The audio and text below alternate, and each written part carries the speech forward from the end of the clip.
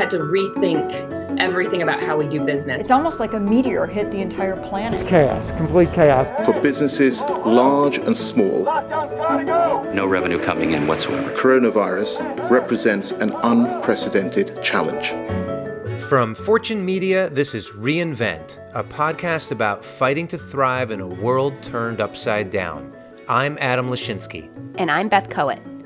The coronavirus has wreaked havoc on businesses everywhere. Over the next few weeks, Adam and I are bringing you stories about companies weathering the current moment brought on by COVID-19. It's all happening now, and the stakes couldn't be higher.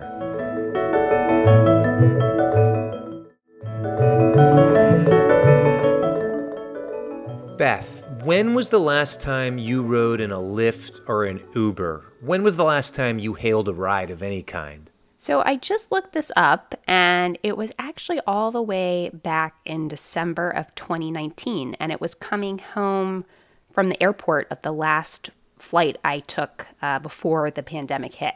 Well, the very last ride I took was a few weeks ago in an Uber, the very first one I've taken since COVID-19, and my wife and I went home from having dinner with a friend with all the windows open.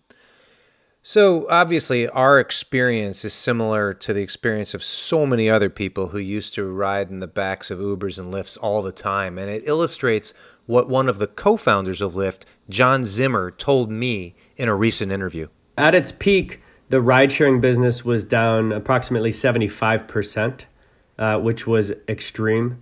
Where we are today is closer to about 50%. We consider that progress. It's a bit shocking that 50% of business is progress. How are they doing before the pandemic?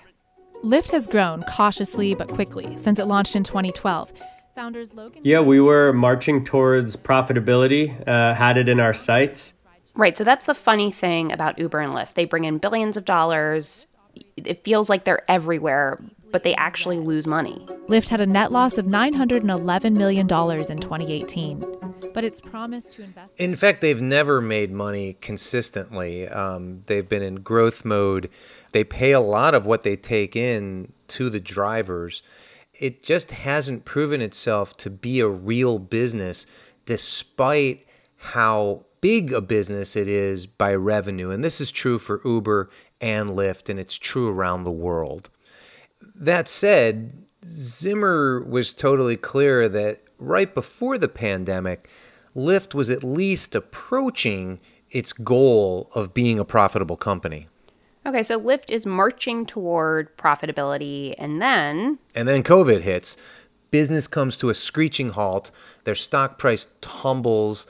Both Uber and Lyft lay off a bunch of employees and furlough others. But as Zimmer points out, since then, ridership has been creeping back up. You know, we've seen certain demographics actually use Lyft more than they were using before. Obviously, frontline workers who maybe don't feel as comfortable being in transit right now. And bikes have been another bright spot for Lyft in particular. It owns bike share programs in several U.S. cities, City Bike in New York, Divvy in Chicago, Bay Wheels in San Francisco. We've passed pre-COVID levels of bike ridership. People are finding that open air form of transportation, something you can do by yourself, is very much in demand. It's enjoyable, it's affordable, and it's very safe. And I can relate to all of this because I was a power user of Bay Wheels, which is Lyft's San Francisco product. Before the pandemic, I commuted to my downtown San Francisco office, and I absolutely loved it. I loved being in the outdoors on a bike that somebody else maintained and locked up for me when I was working. And by the way, I've used these bikes a fair number of times during the pandemic as well. You know, I've actually never ridden on one of these things before. Never in New York? No. Oh my God, I love them.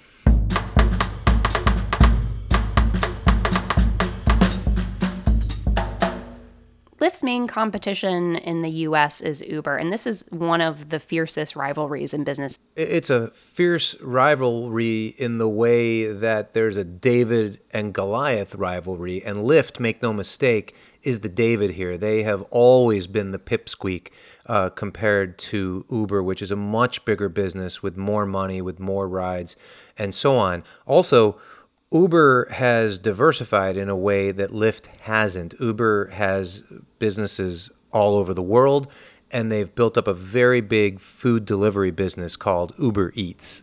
So does Lyft have anything like that? Have they tried to diversify their revenue streams in the same way? I asked Zimmer if we'll see Lyft begin to compete with the likes of Uber and DoorDash and Grubhub with regard to food delivery, and here's what he said. We don't think the world needs another one of those. It's also not our specialty. Our focus is on transportation, is going deep on personal transportation so we can provide our drivers and riders with the best service. When you focus, you can win that category and you can provide the best hospitality.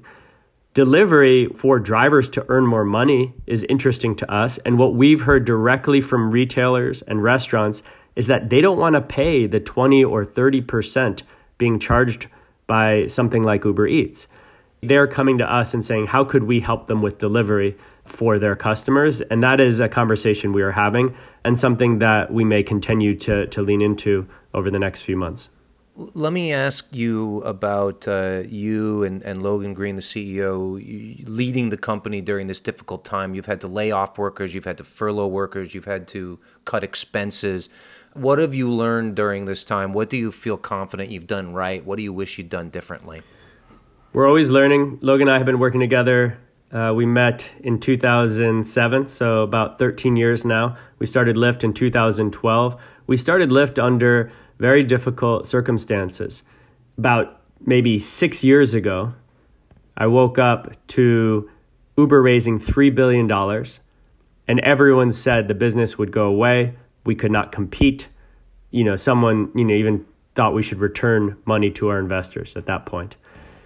We fought through it because we had an amazing group of people that were committed to providing an alternative that had better hospitality, that took care of drivers and riders better than any other company. And we went from single digit or low teens market share to now double or triple of that. The pandemic has brought another difficult time, and it was very difficult to do the reduction in force of about 17% of people earlier this year. Many people that have been through this before with us know that Lyft has been improved through adversity and will continue to get stronger. And I do genuinely think we will be stronger on the other side of this. It almost feels to me like Lyft is the company with 9 lives. You keep facing these knockdown moments and you keep coming back. Does it feel that way to you? It definitely does sometimes. But I mean, we as individuals are incredibly fortunate. We as a company are incredibly fortunate. We have jobs. We're super fortunate. But we're in a very strong position to weather this storm. And the storms that we have weathered previously were much more difficult. We've seen time and time again, by taking care of people, by doing the right thing, by staying focused, that we can come out of this better than when we went into it.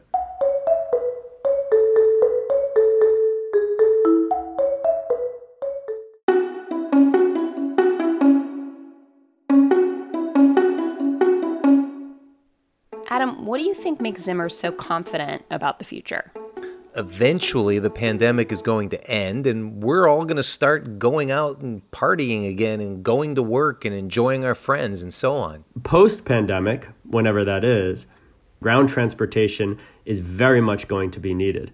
I think there could also be this somewhat renaissance moment of people wanting to do activities, to be around each other. Renaissance in terms of art as well, but more about people just wanting to come together, to have a sense of community. And so I obviously am very optimistic about the long term and about the transition from car ownership to transportation as a service. Adam, can you explain what Zimmer means here by transitioning from car ownership to transportation as a service? What does that mean? This has actually been something of a religion for Lyft since its earliest days. And it's important to remember that Lyft actually got to this whole ride-hailing, ride-sharing thing before Uber did.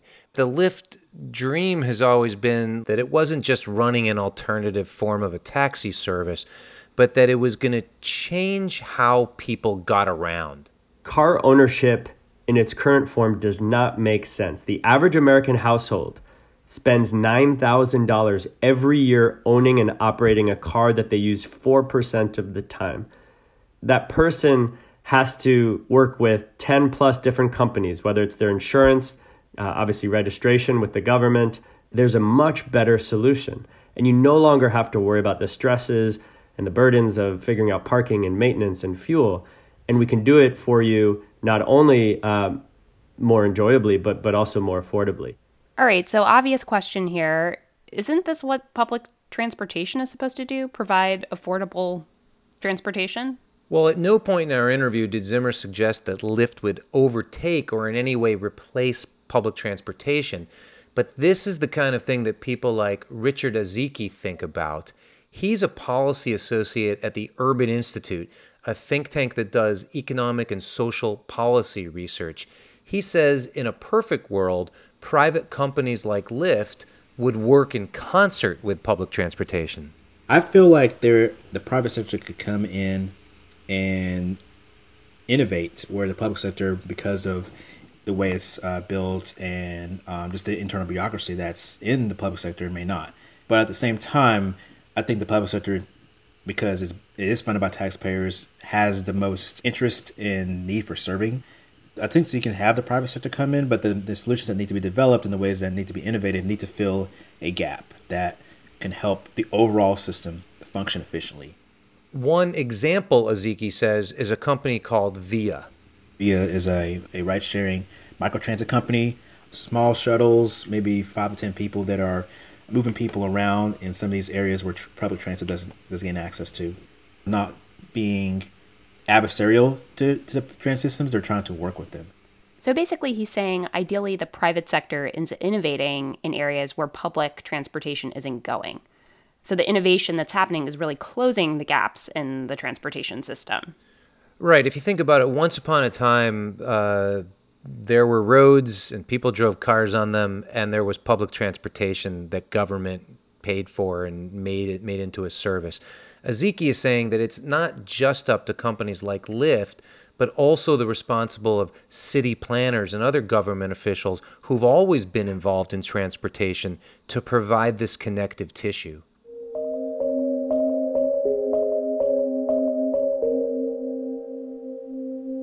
Okay, so let's talk about the government's role here for a second. There's a big ballot initiative in California that, if it passes, could dramatically impact Lyft's business.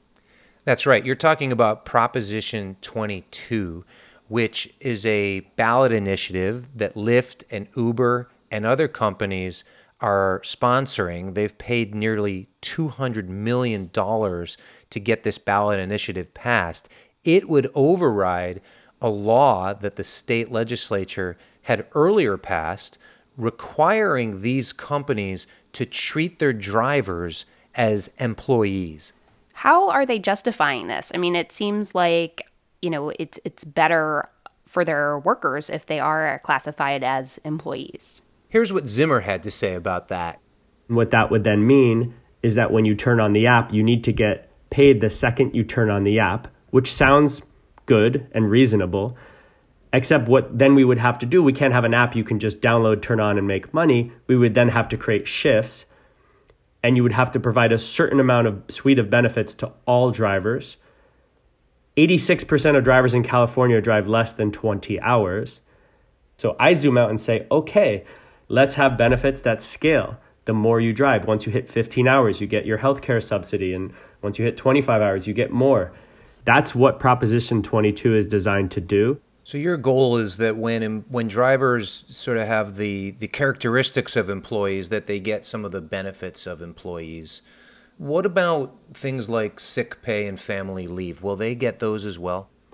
Not everything that is with employment comes with Proposition 22, but there are things that come with independent contractor tax reimbursement rate for mileage. You can reimburse up to, I believe, 57 cents per mile on your taxes, which has a massive value for those that drive as an independent contractor. There's an earnings guarantee that we've put in this.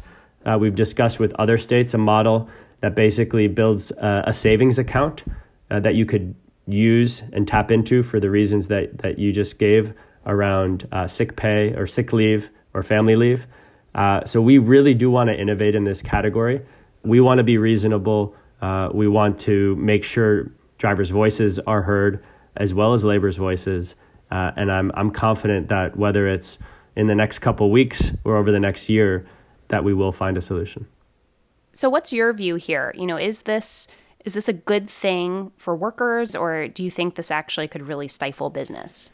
I think it's very likely that both of those statements could be true, Beth. This could be a very good thing for the employees who benefit from it, and it could result in higher prices and less service for California consumers. And so then as a Californian or as a citizen, you have to ask yourself, well, what's more important, getting a cheap ride or making sure that everybody is treated as fairly as possible? Contractor work, at least as they're driven by some of these apps, is bound to get more regulated. If it doesn't happen this time, this November, it'll happen increasingly in other ways in other years. So Adam, what's putting these companies more at risk? Is it this ballot initiative or is it COVID? I think this ballot initiative is one reason that Lyft and others are at a crossroads. I mean, they claim and they were getting closer to being profitable businesses just before the pandemic hit. They had already flagged if they have to pay their drivers in California as employees, it would hurt their quest for profitability. So now they're facing dramatically decreased ridership and a really big regulatory hurdle at the same time. So it's quite a perilous time, and you really can't be sure if this business will be able to reinvent itself.